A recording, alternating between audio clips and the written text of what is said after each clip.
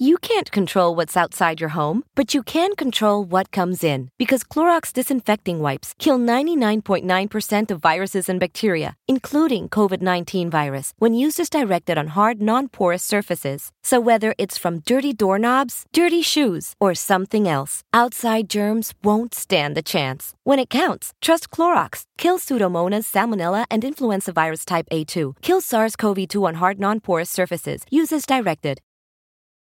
Hey everybody, this is a first out of the hundreds of episodes of The Breakdown. This is the first time I've ever recorded an episode in my mother's house. As you may know, my mother is in the hospital here in Georgia. I traveled down to be with her. I went to the hospital yesterday and was able to get updates, but they don't even allow you in the room to see the patients. And so I brought all of my equipment with me and I'm going to record today's episode. And there's a lesson that I want to teach you that I've taught before that I think is maybe the most important lesson I could teach you in light of what's happened to George Floyd, to Ahmaud Arbery, to Breonna Taylor. It's about how the systems and structures of mass incarceration work. I've had literally thousands and thousands of you write me, DM me, email me, call me, text me, and say, Sean, what exactly can we do?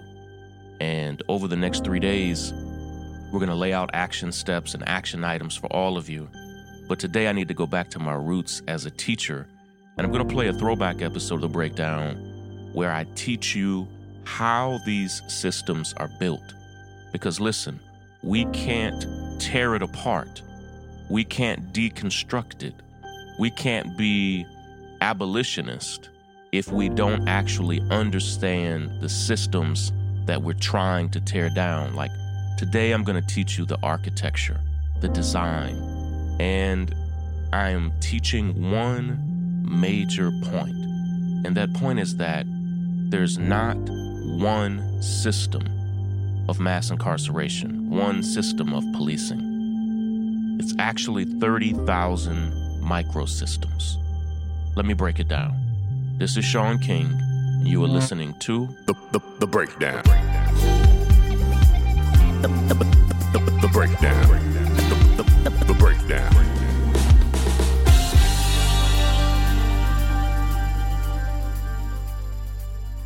If you're listening to The Breakdown, chances are you want to reform the thing that most people call the criminal justice system. Now, in this community of dreamers and reformers and abolitionists, we're beginning to call it the legal system instead of the criminal justice system because it's not really just, and everybody who enters into it is not a criminal. I don't even know that anybody is a criminal. People commit crimes. But when we call it the criminal justice system, we immediately are framing it in a way that is problematic. But whatever you call it, whatever we call it, I need us to understand a bigger point. And that point is this: it's not one system.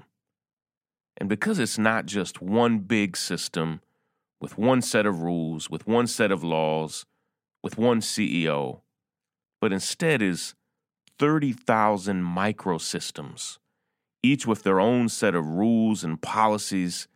Because of that, it can't be reformed or overhauled or even just torn down in one fell swoop. To change this system, it has to be changed in many instances, one jail, one prison, one police department, one sheriff's office, one DA's office, one town, one city, one county, one state, one law at a time. And I think that that is both great news for us and also absolutely horrible news for us all at the same time. It's great because while we might not be able to change the whole system at once, we are strong enough to change parts of it, piece by piece, department by department, person by person, law by law. our organization, Real Justice, has helped to elect brand new district attorneys in Philadelphia, in St. Louis, in Boston, in San Antonio, and in so many other cities and counties across the country. And those DAs are changing the game. We are able to do that because our organization set very specific goals. We joined other organizations on the ground who share those goals, and we helped flip those positions over to women and men who are determined to change the game from the inside out. Organizations and activists across the country are now targeting individual police departments, individual jails, and they are seeing some progress. So the great news is this: if you are determined and organized enough, you can change these microsystems in very substantive ways, and it will impact tens of thousands of lives. I have friends, for instance, who chose, and I know this is going to make you cringe, who chose to work with the Trump administration so that they could change these microsystems in the federal government. Now, while only about 7% of all people that are incarcerated are currently in federal prisons, my friends have been able to help over 3,000 men and women be set free from federal prison in the past few months alone, all because of the First Step Act. Now, that's great news. And that's what happens when we focus and act on the microsystems. We can change them. But let me break down the systems that we have, all right? Let me break this down. Break it down. We have 1,719 state prisons. We have 109 federal prisons. We have 1,772 juvenile correctional facilities. That's what they call them. 3,163 local jails. And we have 80 different Indian country jails, as well as about 100 military prisons and immigration detention facilities. What that means is that we have about 7,000 jails and prisons in this country. Now we have 12,501 police departments. We also have about 3,000 county sheriff's offices, and we have about 2,500 other police departments, and those include campus police departments on college campuses, state police departments, and other law enforcement agencies. And that means we have about 18,000 different law enforcement agencies nationwide. You've probably heard me say this before, but we have about 2,400 district attorneys. These are the locally elected prosecutors, and in some places, you may call them county attorneys. Some people call them the state's attorney. Either way, about 93% of all court cases are funneled through those 2,400 offices.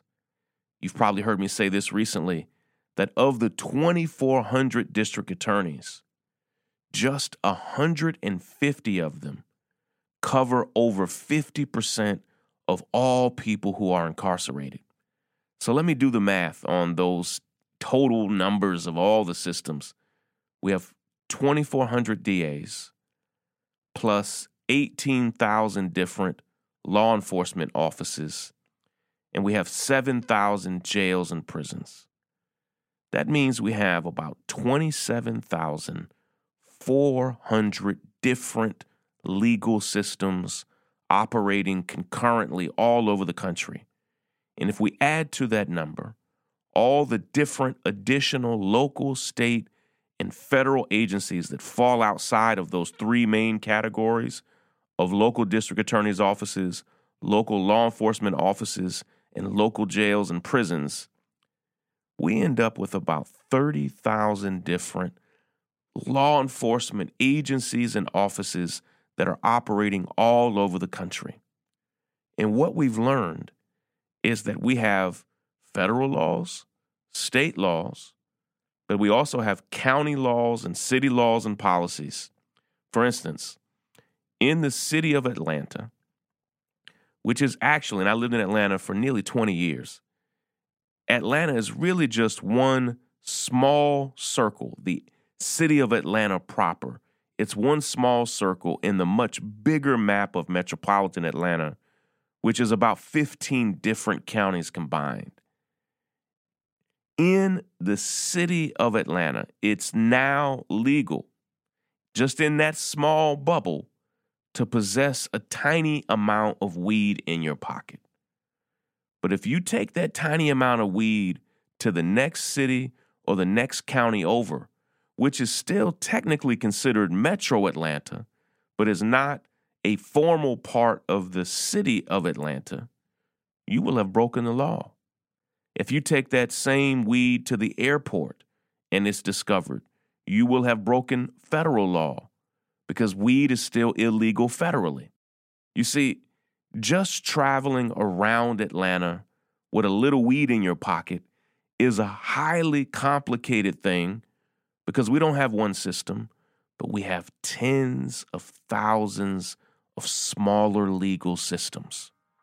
Now, let me show you, and this is the horrible news, all right? But I need us to be able to wrap our minds around this. Let me show you just how complicated it truly is. The breakdown. The United States has 51,200 judges, over 51,000 different judges on the local, state, and federal level. And as you likely saw in the Amber Geiger case, each judge can run their courtroom in wildly different ways. While each judge has local, state, and federal laws to consider, they have huge leeway in how to run that court and how to interpret those laws. We have over 1 million law enforcement officers across local, state, and federal departments. And as we've seen, each of them, one by one, interpret policies and laws in their own unique ways. I said all of that to say this. We can't solve a problem that we cannot describe. We can't solve a problem if we don't really even know the equation. We can't solve a problem if we truly don't know how to describe it, who's in it, who's involved. If we don't fully have our mind wrapped around all of the factors in the problem, how can we solve it? Today's episode of The Breakdown is sponsored by Blinkist. And I love getting to brag on Blinkist because it's truly become one of my favorite apps. It's going to sound impossible, but they take the best books in the world and break down their main ideas for you in about 15 minutes, giving you the time to read and learn faster than ever. My wife and I both love Blinkist, and it makes our lives so much simpler. In their library, Blinkist has one of my favorite books in the world. It's called Locking Up Our Own, and it's written by James Forman Jr. I highly recommend that you check it out. With Blinkist, you get unlimited access to read or listen to a massive library of condensed nonfiction books, all the books you want, all for one low price. And right now, for a limited time, Blinkist has a special offer just for our audience. If you go to Blinkist.com/breakdown, you can try it free for 7 days and save 25% off of your new subscription. That's Blinkist, spelled Blinkist, Blinkist.com/breakdown. You can start your free 7-day trial, and you'll also save 25%, but only when you sign up at Blinkist.com/breakdown. Check it out. Hey, I'm Lysandra, and I work on all of the North Stars podcasts. As part of our weekly Woman Crush Wednesday series, the North Star is honored to highlight another woman of color who's using her voice to change the world for the better. This week, we're highlighting anti-gun violence activist Mei Ling Ho-Shing. Mei Ling was just 17 years old when a gunman entered her high school in Parkland, Florida, killing 17 people and injuring 17 others. Like many of her classmates, Mei Ling turned her trauma into activism. she began speaking out about the effect that school shootings had on her community and how the community's response could impact students of color. In the weeks and months after the tragic school shooting, Mei Ling made it a priority to make it known that she was not only fighting against school shootings, but gun violence in general. "I need to bring it up," she told WUSA 9, "because for decades, African Americans and Latinos have been fighting gun violence. It's not just Parkland." We salute Mei Ling for her commitment to end gun violence and for turning resilience into resistance. Be sure to visit our Instagram page at the North Star Media to learn more about Mei Ling and why we're crushing on her and her amazing work. Break it down. Break it down. Break it down.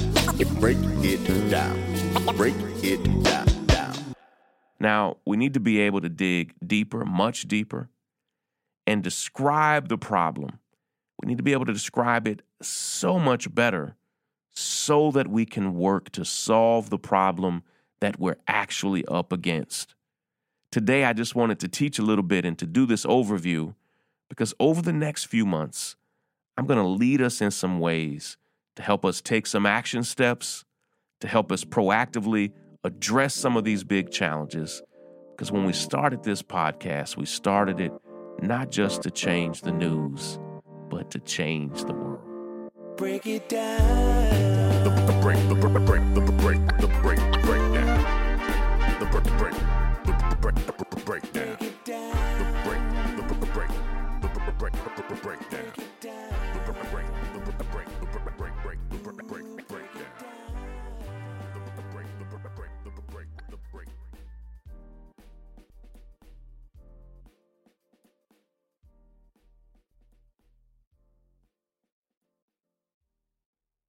You can't control what's outside your home, but you can control what comes in. Because Clorox disinfecting wipes kill 99.9% of viruses and bacteria, including COVID-19 virus, when used as directed on hard, non-porous surfaces. So whether it's from dirty doorknobs, dirty shoes, or something else, outside germs won't stand a chance. When it counts, trust Clorox. Kill Pseudomonas, Salmonella, and influenza virus type A2. Kill SARS-CoV-2 on hard, non-porous surfaces. Use as directed.